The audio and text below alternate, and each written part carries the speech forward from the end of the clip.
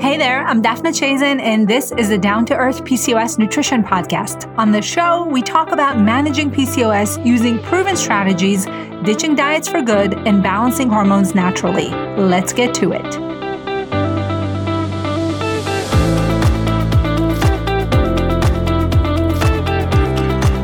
Welcome back. Today's episode is all about soy. What it is it's safe for PCOS and how to add it to your day. This is a recording of a Facebook Live I recently did on this topic, and in it, I review some of the science behind eating soy and share some of the benefits of it specifically for PCOS. So if you've been confused about this, today's episode is going to help clarify a lot of your questions. I also talk about what you need to be cautious about when adding soy to your diet, as well as how to select your products, what to look for, and how to prep it. So I hope you find this short episode helpful, and let's dive right in. And we're going to dive right into talking about soy. So as I said before, especially in the PCOS and hormone health world, soy is really controversial. There are a lot of people who think soy is terrible for you. It's the cause of cancer, and it's really something that women with PCOS need to be avoiding. And that is not true. So let's start talking about what soy really is. So soy is a type of plant, right? Soybeans are a type of legume that are grown here in the US, and they can be made into many different products. Now, we're going to draw a distinction today between soy that is genetically modified and very processed and soy that's minimally processed, because this is important. Everything that I'm going to talk about today is referring to soy that is minimally processed. And those are things like soybeans, also known as edamame. So if you ever go to a Japanese restaurant or even, in the regular supermarket, you can find soybeans in the freezer section that are unprocessed. Sometimes they come in a pod, in a shell. Sometimes they come shelled. And those are essentially soybeans that have just been picked and frozen, and they are not processed at all. This is the stuff that tofu is made of. So tofu is another type of very minimally processed soy product that is made from fermented soybeans. So they take these soybeans, edamame, and they ferment them, and they create things like tofu or tempeh. If you've ever seen those products, usually in the refrigerated section, and usually it's in the produce section of your supermarket. And those are also examples of very minimally processed soy. So edamame, which are soybeans, tofu, tempeh. Soy milk is also usually minimally processed. We want to pick products that have very little ingredients in them. Those are okay. And then miso. Miso is a paste that is made from soy. So we're going to leave miso aside because that's a little bit of a more specialized product. But if we're talking about minimally processed soy, we're talking about soybeans, tofu, tempeh, and soy milk. Those products are considered safe and minimally processed, and we're going to talk about that.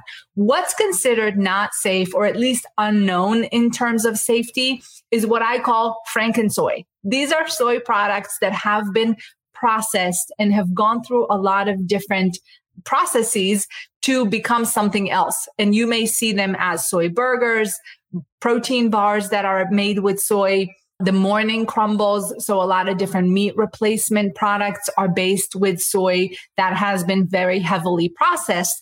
And the reason why we don't like those, first of all, we don't have enough information and studies done on these things to know how they impact us long term, because those are products that the food industry has created over the recent years to kind of accommodate the vegetarian and vegan, the rise in vegan and vegetarian people. So we see a lot of breakfast sausages and burgers and morning crumbles and granola bars and protein shakes that are made with soy, and those are heavily processed. And the reason that we don't like them, first of all, because we don't know what they do in the body, but also what we do know is that when they process soy to that level and that degree, about 80% of something called soy isoflavones are removed. And soy isoflavones are the most beneficial, healthiest part of the soybean. And when we process soy, about 80% of those, they're called isoflavones, they're a type of antioxidant that helps the body stay healthy, are removed in the process. So we're losing all the benefit of the soy in the process of processing the soy, right? So that's why we don't want to necessarily focus on soy products that are processed. We want to go with things that are very minimally processed. And again, that's going to be your edamame, your tofu, your tempeh, most soy milks do not have a lot of ingredients in them. So you always want to check the label and make sure that the ingredient list is fairly short. It doesn't contain any weird chemicals or names that you can't recognize. And that's a pretty safe way to go. Okay. So let's move into talking about cancer, because this is probably one of the most controversial topics, soy and cancer, specifically breast cancer. So what I need you to know is that a lot of the studies that were done that showed some issue with soy were done very long ago. Okay. They were done in the 1940s, and many of them were also done on animals. They were done on sheep and mice. And what we know now, many, many years later, 80 years later, is that sheep and mice don't process soy the way that humans do. And we also know that the amounts of soy that were given in these studies it's not humanly possible to consume those amounts of soy. So we always have to think about, okay, we see this study, maybe it reports some issue, but if we're injecting mega doses of isolated soy into a rat's bloodstream, that's not going to be the same as eating a serving of tofu and digesting it in a human body, right? And we also need to think about concentration. So what they saw in some of these studies is that the concentration of soy in the blood was really high, and that was what created issues. When we think about a little mouse or, even a sheep, that concentration, because the animal is so much smaller than the human body, obviously the concentration of soy in the blood of the animal is going to be way higher than it is in a human. Not to mention, again, the mechanism by which we break down soy is not at all the same as what happens in an animal's body. Okay, so a lot of these studies are not that valid, and they're not even that, beneficial or helpful in inferring information about what happens with soy in our own body. What we do know from many human studies that were done more recently is that not only is soy not harmful and cancer causing, it's actually protective against cancer. So this may blow your mind, because we always hear about soy being bad and soy being something that's carcinogenic, but we actually know from looking at populations of people who eat soy on a regular basis and in high amounts, as in Asian countries, and we see that their rates of cancer are way, way lower. And the reason for this, there are a few reasons for this. The main reason for this is that soy is very protective against many diseases. But remember, we're just talking about unprocessed soy. So we know that soy can help reduce the risk of cancer because it can help reduce inflammation. It's beneficial in reducing insulin resistance. So it is helpful for the body to stay healthy. And that's specifically beneficial for women with PCOS, because inflammation and insulin resistance are both main drivers of PCOS. So when we can control things like insulin resistance, we can control inflammation, that also in turn reduces the risk for cancer. And specifically breast cancer, what we know is that unprocessed soy has something called phytoestrogens in it. Okay. So phytoestrogens are a type of compound in soy that's naturally occurring. It's there to begin with from the plant, from the soy plant. And it does act like our own body's estrogen. So if I were to eat tofu and it contains a good amount of phytoestrogens, that stuff is going to act in my body the way my own body's estrogen does, but in a little bit of a weaker way. So that can be beneficial, because what happens is if I eat a good amount of soy on a regular basis, my body will be able to get rid of my own body's estrogen, which may be high if I'm a woman with PCOS, much more effectively. Okay. Because that soy estrogen, or the phytoestrogens from the soy, are going to take precedence in my body and help my body excrete extra soy. Okay. So this is a little bit hard to understand, but what I need you to know is that there are phytoestrogens in soy, and they are beneficial. They can reduce risk of disease. They can reduce risk of cancer. They are helpful in managing insulin resistance, and they're very heart protective, which is also important because women with PCOS are at much higher risk for heart disease and conditions like cardiac problems, stroke, high blood pressure, and things like that. And soy is known to be beneficial and protective against heart disease. But remember, we're talking about unprocessed soy.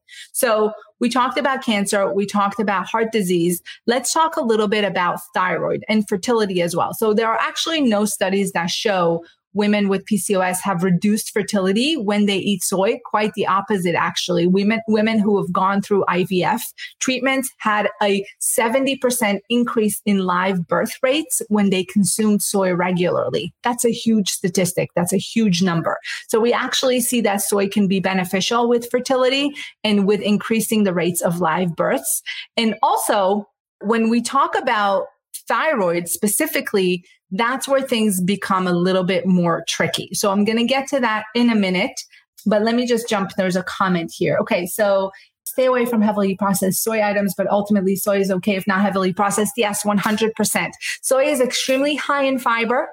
So soy that is not processed, which essentially again means soybeans like edamame. So you can eat those straight as a snack. You can put them in a stir fry. They can go in a soup. They can go in, a million of vegetarian dishes. In my program, I have a lot of recipes that show you how to eat a high protein diet that has no meat in it. Now, my program is not plant-based, but I give a lot of options because I have a lot of women from Indian cultures, and I have a lot of women who don't eat a lot of meat just because they don't like it or they don't want to incorporate it, or they lost their taste for things like chicken and beef, and they want to eat more of a vegetarian plan, but they don't want to miss out on protein. So soy, things like edamame, tofu, and tempeh play a huge role in that. And I have lots of recipes in my program to show you how to incorporate it and how to have plant-based meals that are high in protein. And that's beneficial for everyone. So even if you do love chicken and you don't mind eating meat,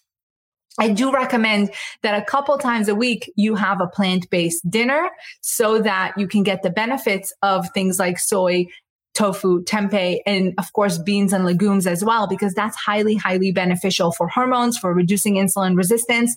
Tofu is extremely high in fiber, and the protein quality in tofu is the highest. It's the closest plant-based protein in quality to an animal protein. So tofu is a huge, huge part of, some of the plans that I put out for women with PCOS. Now, if you don't like it, don't worry. You don't have to eat it. But if you don't mind it or you enjoy it or you want to incorporate it more, but you weren't sure if it's safe, it's 100% safe, with the exception of women who take thyroid medication. We're going to talk about that in a second. But hopefully that answers your question. Yes, tofu and tempeh and any other soy product that is not heavily processed is perfectly safe. Now, if you take a package in the supermarket, you go and you pick up a veggie burger and you look at the back and you see that there's a very long ingredient list.